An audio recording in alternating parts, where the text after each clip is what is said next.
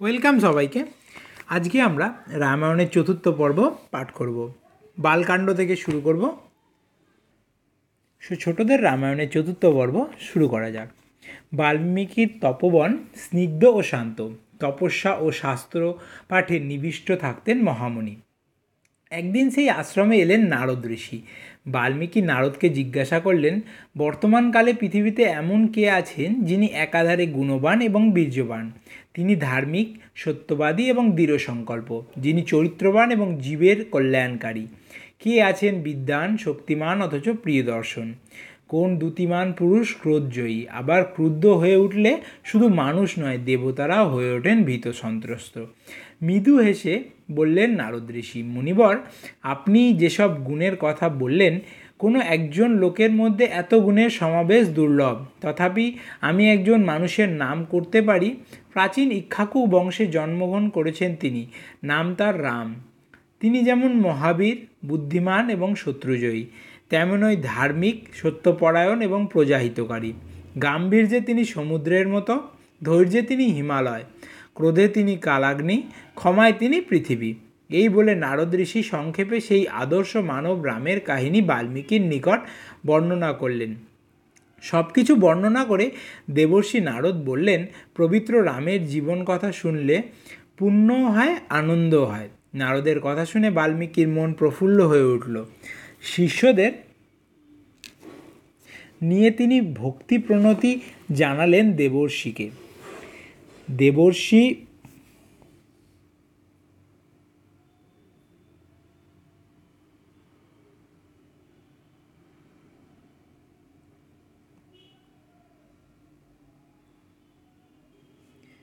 দেবর্ষি নারদ বিদায় নিয়ে চলে গেলেন আকাশপথে। নারদ দেবলোকে চলে গেলে বাল্মীকি মুনি উঠে চলে গেলেন তামসা নদীর তীরে। কর্দমহীন সেই তমসার তীর স্বচ্ছ শীতল জল টলটল করছে, যেন সৎ মানুষের স্বচ্ছ শীতল মনটি। স্থানটি বড় ভালো লাগলো বাল্মীকির। তিনি তার শিষ্য ভরদ্বাজকে বললেন, এইখানে রাখো তোমার কলস, আমাকে দাও আমার পরিধানের বক্কল। এই তমসা তীর্থেই আমি আজ স্নান করব। শিষ্যের হাত থেকে পড়বার বলকল নিয়ে বাল্মীকি সেই বিশাল এবং রমণীয় বন দেখতে লাগলেন। দেখতে আনমনা পথ চলছিলেন। চলতে চলতে সামনে একটি গাছের শাখায় দেখতে পেলেন ক্রীড়ারত দুটি পাখি, মধুর তাদের কণ্ঠস্বর। কিন্তু এ কি, দুটি পাখির একটি হঠাৎ বাণবিদ্ধ হয়ে রক্তাক্ত দেহে লুটিয়ে পড়ল ভূমিতে, আর তাকে ঘিরে ঘিরে করুণ সুরে কাঁদতে লাগলো অপর পাখিটি। করুণায় ভরে গেল বাল্মীকির মন। সামনে দেখলেন এক ব্যাধকে। বেদনায় বিগলিত হয়ে তিনি বলে ফেললেন ব্যাধকে, করো না প্রতিষ্ঠা লাভ, হে নিষাদ চিরকালের তরে। দুটি পাখি ছিল প্রেম বিহলে, একটিরে তার হানিল স্বরে। একথা বলে ফেলেই বাল্মীকি ভাবতে লাগলেন, পাখির শোকে ব্যাকুল হয়ে ভাবের আবেগ এ আমি কি বলে ফেললাম। ছন্দে সুরে যখন বেরিয়ে এসেছে তখন এ আর কিছু নিশ্চয়ই নয়। নিশ্চয়ই এ কবিতা, এটি শোক থেকে একটি শ্লোক। আদিকবির মুখ থেকে বেরিয়ে এলো এই প্রথম কবিতা। শিষ্যকে নিয়ে সেই তমসার তীরে স্নান আহ্নিক সেরে বাল্মীকি সেই শোকার্ত পাখিদের কথা এবং নিজের প্রথম রচিত শ্লোকের কথা ভাবতে ভাবতে আশ্রমে ফিরলেন। আশ্রমে ফিরে তিনি ধ্যানে বসলেন। ধ্যানে বসতেই দেখতে পেলেন তার আশ্রমে আবির্ভূত স্বয়ং সৃষ্টিকর্তা ব্রহ্মা, তার তেজে চারিদিক আলোকিত। ব্রহ্মা বাল্মীকিকে বললেন, মুনি, আজ থেকে তুমি কবি। বেদনাকাতর তোমার হৃদয় থেকে কবিতা আপনা আপনি বেরিয়ে এসেছে। আমি বিশ্বস্রষ্টা, আমার ছন্দ থেকেই বেরিয়ে এসেছে তোমার এই ছন্দ। এই যে তোমার অপূর্ব কবিত্ব লাভ হলো, এই কবিত্ব শক্তি দিয়ে তুমি রচনা করো সেই আদর্শ পুরুষ রামের কথা। আর অসামান্য চরিত কথা তুমি জানতে পেয়েছ দেবর্ষি নারদের কাছ থেকে। যতদিন পৃথিবীতে দাঁড়িয়ে থাকবে পর্বত, ততদিন প্রবাহিত হবে ধরণীর বুকে স্রোতহীন, ততদিন প্রচারিত থাকবে লোকে লোকে তোমার রচিত এই রামায়ণ কথা। ব্রহ্মার আদেশ এবং আশীর্বাদ লাভ করে শান্ত সমাহিত চিত্তে রামায়ণ রচনা করে বসলেন আদিকবি বাল্মীকি। এই কাহিনী খানিকটা তিনি শুনেছিলেন নারদের মুখে। বাকিটা তিনি দেখে নিলেন নিজের মনের মধ্যে ধ্যানে। রামের জন্ম। সরজু নদীর তীরে শোভা পেত প্রচুর ধ্যানধান্যশালিনী অযোধ্যা নগরী। তার মাঝে মাঝে বড় বড় রাজপথ, দুপাশে সবুজ পাতায় শোভিত গাছের সারি, মাঝে মাঝে স্বচ্ছ শীতল দিঘির জলে ঝিরঝির বাতাসের কম্পন, ঢেউয়ে ঢেউয়ে দুলতে কত বর্ণের ফুল, বহু বর্ণের পাথরে মণিমুক্তয় ঝলমল করে বড় বড় বাড়িগুলি। তাদের সামনে রয়েছে নবপল্লবে সজ্জিত মঙ্গল কলস, চূড়ায় উড়ছে রঙিন পতাকা, সিপাহী, শান্তি, গাড়ি ঘোড়া, লোকজনে নগরী সর্বদাই মুখরিত, সর্বদাই জাগ্রত। এই অযোধ্যা নগরী রাজা ছিলেন অজব রাজার পুত্র দশরথ। 10 দিকে চলত তার রথ, তাই তাকে যেমন শ্রদ্ধা এবং ভয় করতেন পৃথিবীর রাজারা, তেমনি শ্রদ্ধা এবং ভয় করতেন স্বর্গের দেবতাগণ। দশরথ রাজ্যে স্বার্থপরায়ণ, কদর্য বা নৃসঙ্গ কোনো লোক ছিল না। নগরবাসীগণ যেমন ছিলেন বীর্যবান এবং সুপুরুষ, তেমনি তারা ছিলেন যাগযজ্ঞাদি এবং অন্যান্য শুভকর্মে রত। কিন্তু এত বড় বীর এবং ধার্মিক রাজার সকল সুখের মধ্যে একটি ছিল দুঃখের কারণ, রাজার কোনো পুত্র সন্তান ছিল না। কি করলে পুত্র সন্তান লাভ হতে পারে তা নিয়ে তিনি মন্ত্রীদের সঙ্গে পরামর্শ করলেন। সকালে লোকের ধারণা ছিল যারা নিঃসন্তান তারা বিশেষ কোনো হিতকর পুণ্যকর্মের অনুষ্ঠান না করলে সন্তান লাভের অধিকারী হতে পারেন না। তখনকার দিনে সর্বজনের হিতকর কর্ম ছিল যাগযজ্ঞ। সকলে তাই পরামর্শ দিলেন রাজা দশরথকে ভালো করে যজ্ঞ করবার জন্য। রাজা দশরথ স্থির করলেন তিনি প্রথমে প্রসিদ্ধ অশ্বমেধ যজ্ঞের অনুষ্ঠান করবেন এবং তারই সঙ্গে করবেন পুত্র কামনায় পুত্রেষ্টি যজ্ঞ। যজ্ঞ করা তো ঠিক হলো, কিন্তু এই যজ্ঞ সম্পাদন করাবেন কে? বশিষ্ঠ, জাবালি, বামদেব প্রভৃতি যারা জ্ঞানবৃদ্ধ দেশ বিদেশের খবর রাখেন তারা বললেন এ যজ্ঞ সম্পাদনা করাবার সবচেয়ে উপযুক্ত লোক হচ্ছেন বিভাণ্ডক মুনির পুত্র ঋষ্যশৃঙ্গ।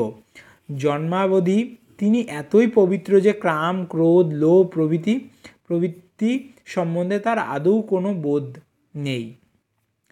একবার অঙ্গদেশে হয়েছিল ভয়ঙ্কর অনাবৃষ্টি। সেখানকার রাজা লোমপাদ কোনো রকমে এই ঋষ্যশৃঙ্গ মুনিকে নিজের রাজ্যে নিয়ে এলেন, আর অমনি আরম্ভ হলো প্রচুর বর্ষণ। ঋষ্যশৃঙ্গ ছিলেন নিষ্কাম ও নির্লোভ, শুধু নিজের আশ্রমে বসে করতেন তপস্যা। সহজে কি আর তাকে লোকালয়ে আনা যায়? অনেক কৌশলে ভুলিয়ে আনতে হয়েছিল তাকে। অঙ্গরাজ লোমপাদের সঙ্গে রাজা দশরথের ছিল বন্ধুত্ব। বন্ধুর সাহায্যে ঋষ্যশৃঙ্গকে নিয়ে এলেন দশরথ তার অযোধ্যায়। যজ্ঞের আয়োজন আরম্ভ হলো। যজ্ঞের 1 বছর পূর্বে ছেড়ে দেওয়া হলো একটি তেজস্বী অশ্ব। যে অশ্ব 1 বছর দেশে দেশে ঘুরে রাজা দশরথের বিজয় বার্তা ঘোষণা করল, তারপরে ফিরে এলো আবার অযোধ্যায়। মনোরম বসন্তকাল পুণ্যসলীলা সরজুর উত্তর তীরে বহু যত্নে এবং বহু ব্যয়ে নির্মিত হলো যজ্ঞভূমি। দেশে বিদেশে থেকে নিমন্ত্রিত হয়ে এলেন তপস্যাপরায়ণ ব্রাহ্মণগণ, বীর্যবান নৃপতিগণ। উপস্থিত হলেন রাজ্যের যত উৎসাহী হিতকাঙ্ক্ষী পৌরগণ। শাস্ত্রালোচনায়, আদর আপ্যায়নে, মঙ্গলধ্বনিতে যজ্ঞভূমি মুখরিত হয়ে উঠল। প্রথমে যথাবিধি অনুষ্ঠিত হলো অশ্বমেধ যজ্ঞ এবং তারপর বিশুদ্ধভাবে আরম্ভ হলো পুত্রেষ্টি যজ্ঞ। সরজু নদীর তীরে সব ঋত্বিকগণকে নিয়ে যজ্ঞের জন্য উপস্থিত হয়েছেন রাজা দশরথ। এদিকে স্বর্গের দেবতারাও ছিলেন না নিশ্চেষ্ট হয়ে বসে। রাক্ষসরাজ রাবণ ব্রহ্মার কাছে বর পেয়েছে। দেবতা, গন্ধর্ব, অসুর, যক্ষ, রক্ষ, পশু পক্ষী কারো হাতে তার মৃত্যু নেই। বর পেয়ে অসম্ভব বলদীপ্ত হয়ে দেবতাদের উপরে সে আরম্ভ করলেন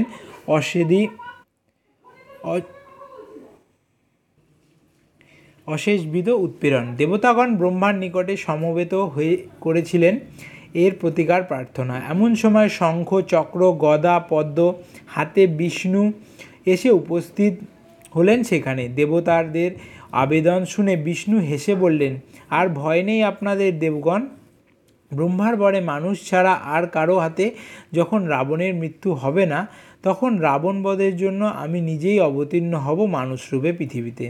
রাজা দশরথের সাধ্যি পত্নীগণের গর্ভে আমি নিজেই 4 ভাগে 4 পুত্র হয়ে কৌরব জন্মগ্রহণ এবং বধ করব দুষ্ট রাবণকে।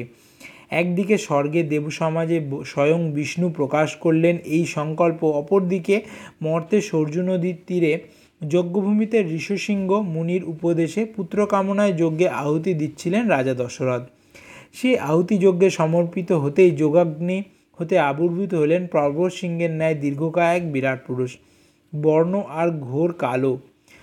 তার ঘোর কালো, পরিধানে রক্তবর্ণের বস্ত্র, কণ্ঠস্বর ভেয়ী নিনাদের মতো গম্ভীর, হাতে তার রূপার আবরণ দেওয়া একটি স্বর্ণপাত্র, হাতে রয়েছে দিব্য পায়স দশরথের হাতে দিয়ে সেই বিরাট পুরুষ বললেন, এই দিব্য পায়স ভাগ করে খেতে দিন আপনার মহিষীগণকে। তারপরে তিনি হলেন অন্তর্ধান। রাজা দশরথ দেবতার দেওয়া সেই পায়েস কোনো এনে রানীদের ভাগ করে খেতে দিলেন।